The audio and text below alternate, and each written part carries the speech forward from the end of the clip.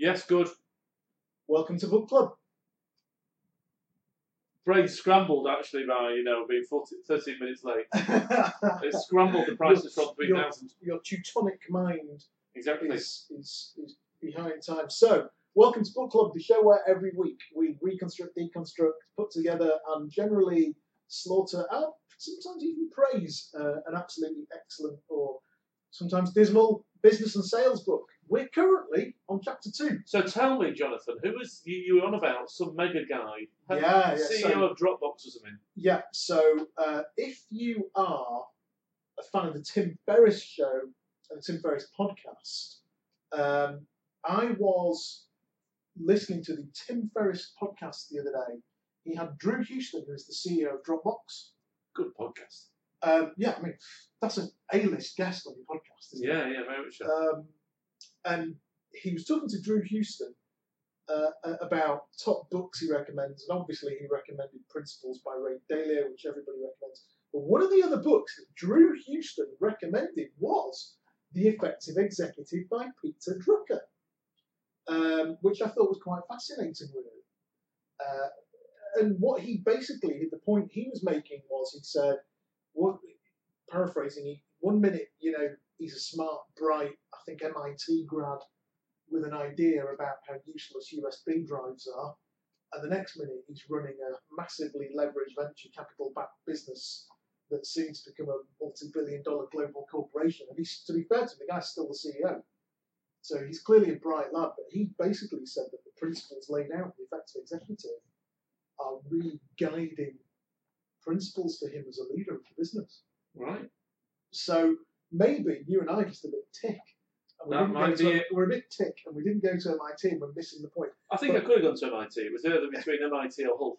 Yeah, Oxford, Cambridge. MIT, Hull. I chose Hull. Yeah, absolutely. So I think let's get into it.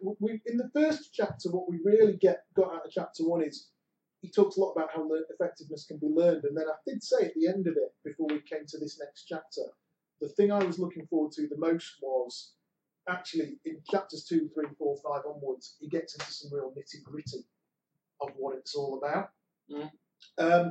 And so chapter 2, we're going to plough through this one this week. We're going to chapters 2 and 3, aren't we? I think there's more to chapter 3 than there is to chapter 2. Yeah, but let's plough through both this week. Okay. And then we'll get to chapter 4 next week. So chapter 2 is called Know Thy Time. So over to you, MP.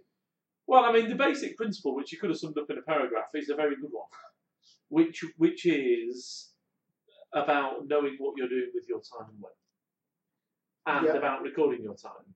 Yeah. And, I think he's absolutely 100% on the money with that. And I tell you, there's a real bugger for this, is LinkedIn.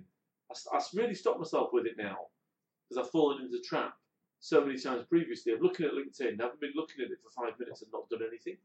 Well, actually, LinkedIn is a time thief in an immense way. You go onto LinkedIn. But that's the point. If you record, you go onto LinkedIn to look up a candidate's name. If you're a bit tired, you've had a long week. The algorithm's so clever.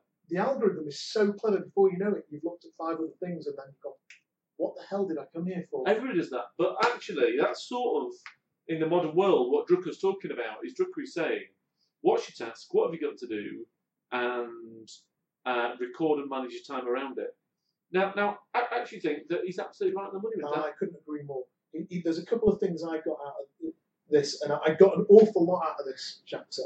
And I think one of the things that I got out of this was a long time ago, I used to use an app, interestingly, as recommended by Tim Ferriss, again. I used to use an app called Rescue Time. Right. Now, Rescue Time is an app that sits on your Mac or your PC, and it just clocks what you're doing all the time.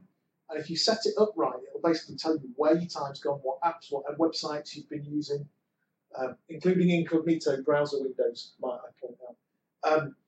And it basically will let you look at your week at the end of it, and you'll realise what has and hasn't been productive time well spent. And I stopped using it a couple of years ago, which was weird. I don't know why I stopped using it, because it's an incredibly useful piece of kit. And I've actually installed some time tracking software since reading this chapter a few weeks ago on my PC, and I have to tell you, it's been an incredibly enlightening experience. It's frightening, isn't it? Because I tell you, the man who was good at it actually was Steve Griffith. I always thought Griffith, if you're watching this, which I think is unlikely, but I always thought Griffith used to pitch up to Howard Jackson Leeds about 10 o'clock, wander off at 3 o'clock and not do any work. But actually, he used to do loads of work when he was there. He was very effective with his time. Like, really, loads of work. So and Drucker himself is very keen on this about dividing time and knowing where your time actually goes. And like, for example, I've worked on one project this week. As we were just having a meeting about it. I'm 13 hours down on that project now. And actually, if you look at my bill, just looking at that at a billable level, hold on a minute, we've invested a lot of money in this now. I wonder it'd be interesting, wouldn't it, if the sales reps that we deal with did a time tracking exercise, how much time they spend in their car. Yeah, time in your car. Versus talking to people. Because, I've got a client, Jacob Wardrop, who, his sales team are quite internally focused. And actually, you've got the Irish companies that are quite internally focused. I can see how the internal sales reps in those companies generate more income than the external sales reps that we have. Because the internal sales reps are at the grindstone all the time. Well, do you know how much time I've spent this week on actual new business, client acquisition, selling time? Looking at your client roster, not much. I spent less than an hour. Mad that, isn't it? Less than an hour. But I bet you've done some work this week. Oh, I worked my ass off this week. But anyway, so getting back to the book, I agree with Drucker, but he talks about the tender, loving care of time. Clumsily he words it, of course. Yeah, but I think there's some really good stuff in here. He tells this story. Are you going to say the one about General Motors? Go on, tell me the one about General Motors. Alfred P. Sloan Jr., former head of General Motors, the world's largest manufacturing company, was reported never to have made a personnel direct decision the first time it came up. He made a tentative judgment and then took several hours as a rule. Good luck with that. I don't know, I think he was fairly successful. Yeah, he was in General Motors. There's just different bits. He talks about part one, time demands of the executive and things that affect time. He says, to be effective, every knowledge worker, and especially every executive, therefore, needs to be able to dispose of time in fairly large chunks. To have small dibs and dabs of his time at his disposal will not be sufficient, even if the total is an impressive number of hours. And this has really got me thinking a lot about disciplines that I've always had. But it reminded me about stuff I already knew. Like time blocking. Just blocking time out to do important stuff and not letting anything encroach on that time. To spend a few minutes with people is simply not productive. If one wants to get anything across, one has to spend a fairly large minimum quantum of time. I don't necessarily agree with that. I don't know, it's interesting. I've just been on a con call with a client, as you know, and he and I don't really talk willy-nilly. There's no small talk. No, not that. What I mean is, we don't talk much during the week, but it sends me a meeting request for half an hour just because everything we've got to discuss. And we're focused on it. It's high quality time. Yeah. Another part of this chapter that I thought was a nice paragraph actually is I have yet to see an executive, regardless of rank or station, who could not consign something like a quarter of the demands on his time to the waste paper basket without anybody noticing their disappearance. Tell me that again. Well, I can read the paragraph. I'll tell you what he said. He said basically, if you look at most people, there's a quarter of the time that they spend, they could just put it in the bin and nobody would notice. Yeah, I agree. And I thought, he's right. I think we see a lot of people, don't we, that are wasting time. I'm going back to LinkedIn again. The amount of guys I see on LinkedIn where they sort of got into this habit of thinking, I'm on LinkedIn, it looks like what are your favourite type of sales guys? My favourite type of salespeople are people that qualify heavily. Because the ones that qualify heavily never waste any time on bad stuff. Yeah, they value their time. Absolutely. So they give tender, loving care of their time, I think is the phrase Drucker used. So where they could give 3 or 4 hours uninterrupted to the problem, the obvious solution finally was indeed so simple that neither could explain. Here you go. That's right. There's a point here he made about Sloan.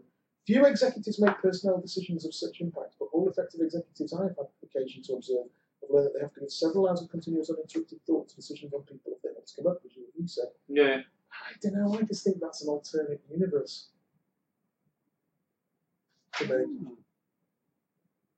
And then he talks more about people decisions are time consuming for the simple reason that the good Lord did not create people as resources for organisations.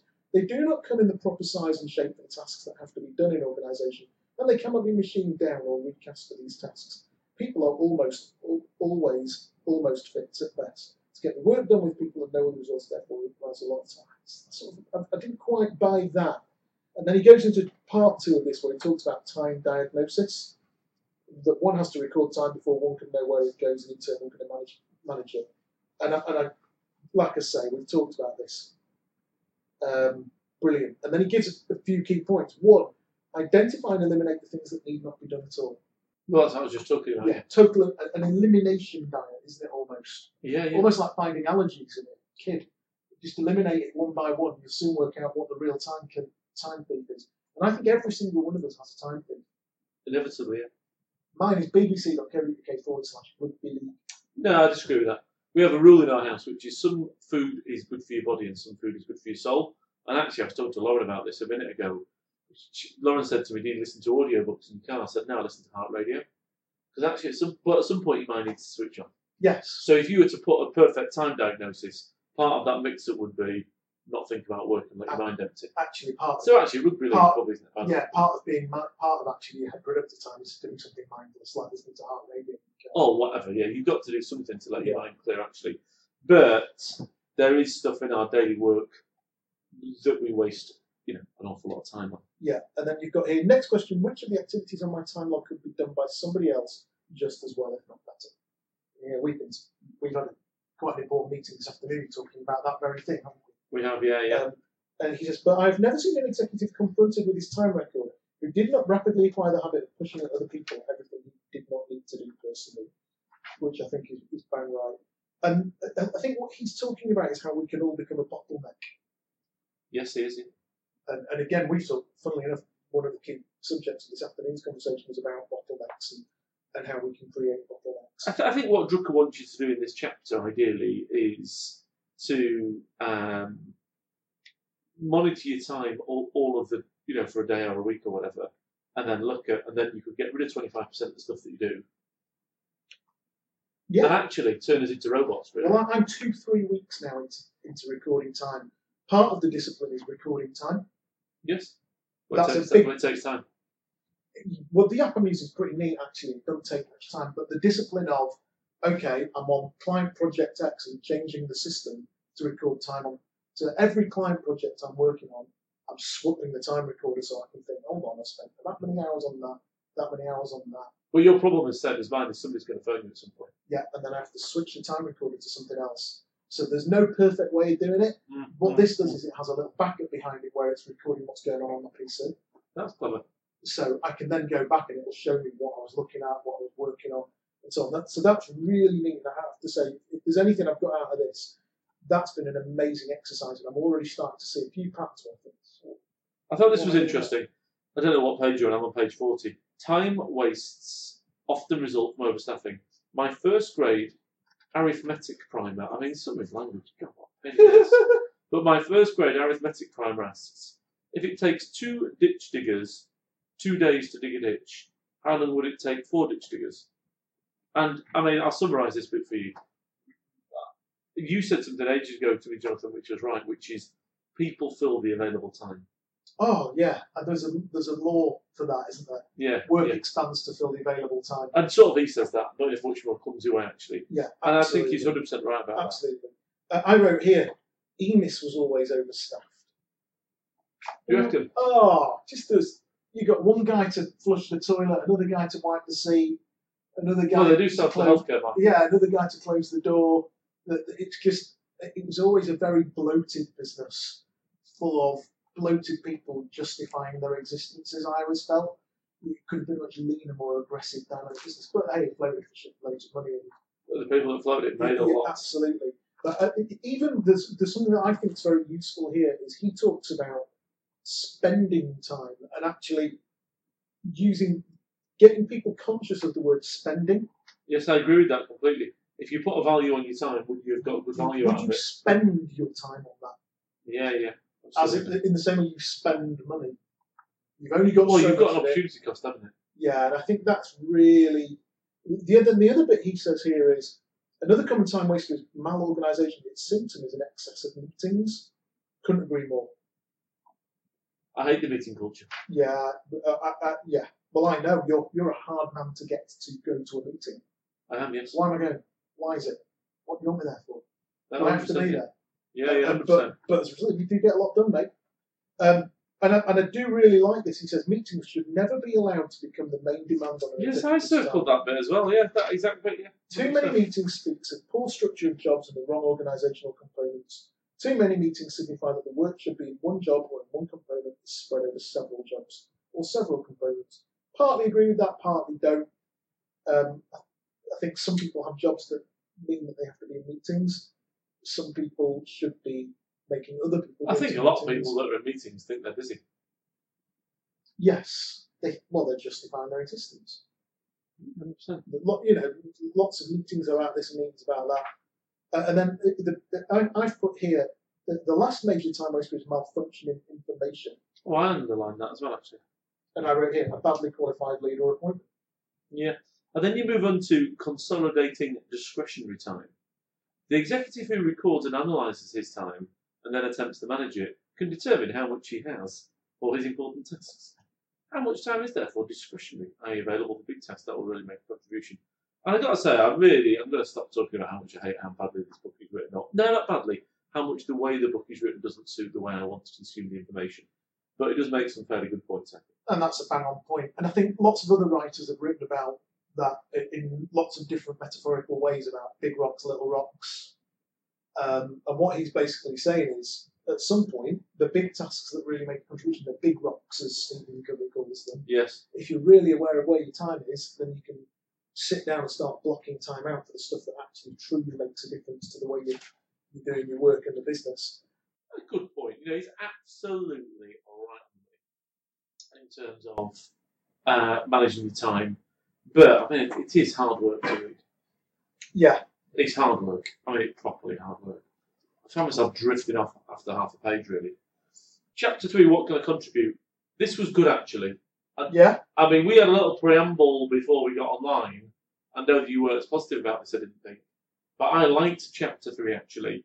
And Chapter 3, what it's all talking about is the effective executive focuses on contribution. And I did really like the sentiment behind that. Well, it's funny, isn't it? So, to give anybody who's listening or watching a bit of context here, Mike and I do some work with a coach, a fellow called Mark Remington. We just had, on a Friday afternoon, we had a session with Mark. We were just talking about, we're floating potentially changing some of our roles in the business and some of our function, mine and Mike's function a little bit within our own business. And I actually said, that would mean I would be doing less client contact. I'm not sure how I personally cope with that psychologically. I really miss that. And then I actually said, it would be more about what we can contribute. And actually, we started quoting Peter Drucker, did we not? We did, yeah. And what basically I think he's written in 30-odd pages, the general point is, he said, most executives tend to focus downwards. And he says here, they're occupied with effort rather than with results. They worry over what the organisation and their superiors owe them and should do for them. And they're conscious of all of the authority that they should have. As a result, they render themselves ineffectual. And what he's basically saying is, if all you're thinking about is, for example, if you're a sales leader and the only thing you think about is your number, then it's quite a narrow frame of thought. Whereas if, for example, you sell software to hospitals and what you're thinking is, how many times can we contribute to patient care this year, then it will affect the way you think. Or, do you think that? I didn't really read it like that. So what he's saying is, what is the big picture contribution you can make in your role? And what he's talking about is seeing the bigger picture in both terms of the organisation and possibly even outside the organisation with the work that you do. So if, for example, you work in the finance department and I say to you, what do you do? And you say, I do purchase order processing, then the only thing you're ever going to really do is purchase order processing. But if what you say is, I make sure that our relationship with our suppliers runs smoothly and helpfully so that our suppliers can make our business more effective, you might actually go an extra mile to be more effective. And what he's saying is there's a mindset of looking at the bigger picture from a contribution perspective. Have I misunderstood that? I think you might have understood it differently to me. That was quite, because I think you might have understood it more correctly than me, actually. Right. In fairness. So what he's saying is you can't just be a function. You have to look at what your contribution is to the wider organisation. You might be right there. I hope you are right, because if you are right, your point's better than his. I like the point you made here about keeping it simple and aiming for one goal. And he quoted British Airways, so I'm trying to find it now. In terms of one example is the performance, or rather lack of performance, of the nationalised airlines of Great Britain. They're supposed to run as a business. They're supposed to be run as an instrument of British national policy and Commonwealth cohesion. But they have been largely run to keep the British aircraft industry alive, whipsawed between three different concepts of direct results. They have done poorly in respect of all three things. And I quite like what he was saying there, because if you read the other bit, he was saying, focus on one thing first and make it right. Focus on the next thing first and make it right. Yeah, absolutely. I thought that was a good... I mean, I've got to say I like this chapter, actually. Good. I mean, I found with this chapter there was a lot to read, but I've not highlighted a lot. Yeah, he talks about getting the right human relations, making specialists effective. But in reality, I think... What do you think about how to make the specialists effective? Because I tell you what went through my mind was that I think the IT market is splitting down now into individual skill sets. So in the olden days, you'd have somebody that sold ERP software, and they sold finance software and BI software and CRM software. But the bigger the IT industry gets, the more it splits down into individual component parts. And I think the nature of the SaaS cloud makes it easier to integrate across different technology functions, and we're seeing that more and more, actually. Yeah, I concur. Good, okay, glad. Yeah. There's a couple of good quotes here, so I like this one. Executives who take responsibility for contribution in their own work will, as a rule, demand that their subordinates take responsibility too.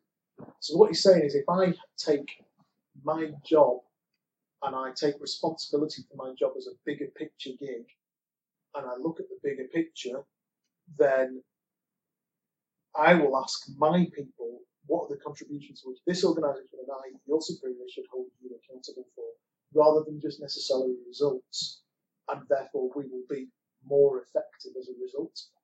And I kind of get that. I do get that. I look back at... It does sound like that. Do you remember when we worked at the Jackets? The only thing that mattered was 10 companies covered a week. It was, yeah. That was it. That was the only thing that mattered. How many companies covered are you on? I remember once, it was so target driven and so accountable about the small picture. I had a fellow work for me in my team called Chris Scott, and he had a 9 job spec a week target. And my manager at the time, the poor lad, I broke him with that target. He was a tough character as well. And he was a tough lad, and it turned him into a basket case, that target.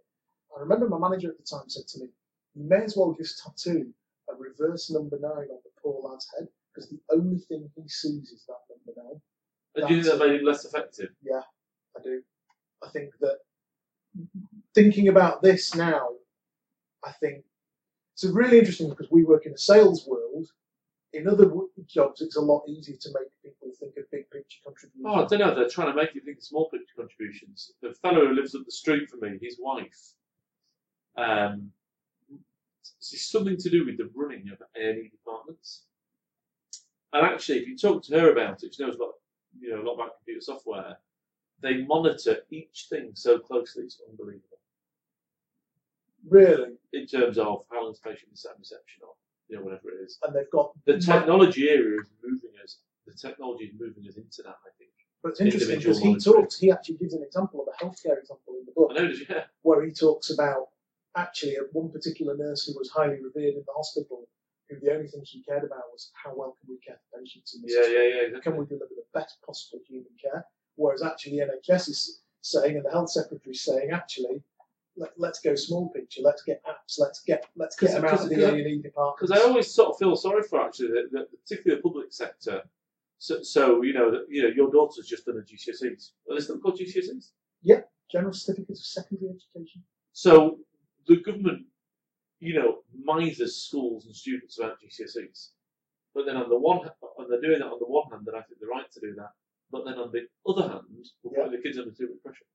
And also, is it an effective education strategy? Well, you've got to measure it. Because actually, because actually it's small picture, isn't it? It's, how many nines and eights did your kid get? Actually, nobody's asking the big picture, which is this kid ready for the wider world? Yeah, how socially adjusted are they? Yeah. How happy are they? And how many teachers look at the small picture of, Christ, I just need to make sure that I get off this class through this exam. And how many of them are sat there? Well, a lot of them have to do that though because they get chastised for not doing that.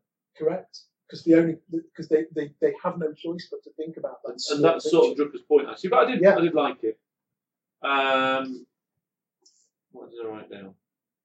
Here we are. So I like this actually. I don't know what page you're on. This is page 63. The focus on contribution, i.e. your individual contribution, leads to a communication sideways and thereby makes teamwork possible. The question, who has to use my output for it to become effective? I thought that was a good question, that. Yeah. Well, I think we as leaders we've experienced very small picture thinking and small contribution thinking, haven't we? And actually, that other thought of, well, who's got to use my output? As we go into our scaling program now, getting people to think, well, actually, that's a piece of work you're passing to that colleague there, and getting people thinking about who's got to use your output, what's it going to look like, what's it going to feel like, how do they want it? You know, it's like a ball being passed down the line in a game of rugby, isn't it? At some point, somebody's got to catch and pass. Yeah, I absolutely agree. And the next one then, so individual self-development in large measure depends on the focus and contribution. So what he's saying is, if your focus is about your contribution, then there's a greater likelihood. Yeah. So if you're focused on your contribution rather than your result, you'll be bothered about self-development. You'll just grow by default. Is that pretty much what he's saying? Yeah. So you focus on contribution to the then he goes on to say, what self-development do I need? So i.e., you, Johnny Graham, are sat there, you focus on your own contribution, you're trying to develop yourself, you're not quite getting to the level of contribution that you want. If you're focusing on your level of contribution enough, you'll be introspective enough to think, how do I develop myself to get to that level of contribution? Yes. No, I don't think there's enough of that. No, I don't. I concur, actually. And often, how often have we lamented? Well, let's get it right. How often have you and I lamented as leaders the fact that people haven't personally developed themselves? But actually, if we look back at iterations of our own business at the time, those people were in very results-focused, not contribution-focused environments. I think they're the same. What, results and contribution? I do in this context, yeah. Whereas yes, how do you focus somebody on results and recruitment? I've always liked to say I really help people with their lives, I change lives, change careers. That's a bigger contribution than I play salesman in the IT industry. It's a subtle but big differentiator. I don't know how I think about that actually. It will be difficult for you because you'll feel that's pretentious. I do feel it's pretentious, yeah. How well read. Yeah, that will feel very pretentious to you. Probably. Do you know what I mean? Yeah, I agree. But what Drucker is saying is actually a good leader would get people to think about actually what you're really doing here is you're driving the economy of Great Britain. I like the other one where he says, the executive who focuses on contribution also stimulates others to develop themselves, whether they are as subordinates, colleagues or superiors. Yes, that it rubs off. It becomes a winning culture. Yeah, it does. And if you're walking around the business all day talking about bigger contribution and how we can make that contribution, then at some point others will do so too. And he actually gives a really great anecdote, doesn't he, of this CEO. He gives an anecdote. there's an anecdote of some CEO who's a reluctant CEO who was an accountant, bean counter, and comes into the business as the CEO by default because the other CEO dies unexpectedly, and his contribution focuses on the development of the younger people around him to ensure that he's sort of backed up to cover his own failings, and how the business then thrives as a result of his obsessive determination to ensure that there are a much more effective succession plans within the business. Mm-hmm. And that desire on his part to create that succession plan drove success in the business in general. because so many people developed and created an entrepreneurial culture in business. Great. I agree. That's why I started liking this. So And the last thing I underlined go ahead. is the effective meeting. I underline the same thing. So I've got to tell you, in this meeting sort of culture, you can have so many meetings that are just absolutely The drift. The drift. I moved house. I can't remember what it was now, about 3 years ago. And for some reason, we had to go and meet this lawyer. I'll give you a better example, actually. So my financial advisor, Dom, if you're watching, Dom knows me now. Dom and I have 10-minute meetings. Yeah. And when he first came, first started dealing with me, it's a long time ago, he'd say, "Hi, Mike, how are you? How are your family?" You know what I said to him? I said, "Listen, Dom, I don't need to do social proof, basically. I'm not interested, Dom." And he looked at me as if, "Listen, Dom, you're a financial advisor. I don't care about how you think about my family.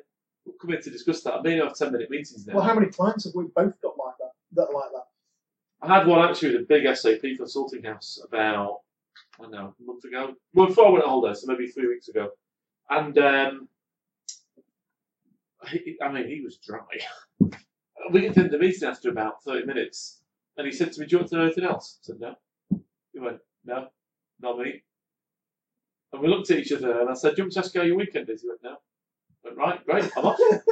But it was good though. Yeah, I have this very similar working relationship with a client in London, where it's almost become I spoke to him whilst you were on holiday. where it's almost become a point of rapport building. How little social interaction. Don't ask him how he is. Neither of us ask each other how we are at all. That's one of my pet peeves in modern conversation, though. There's none. You walk into, I don't really go into Starbucks, but you walk into a shop, "Hello, how are you?" Well, you don't care, so ask me.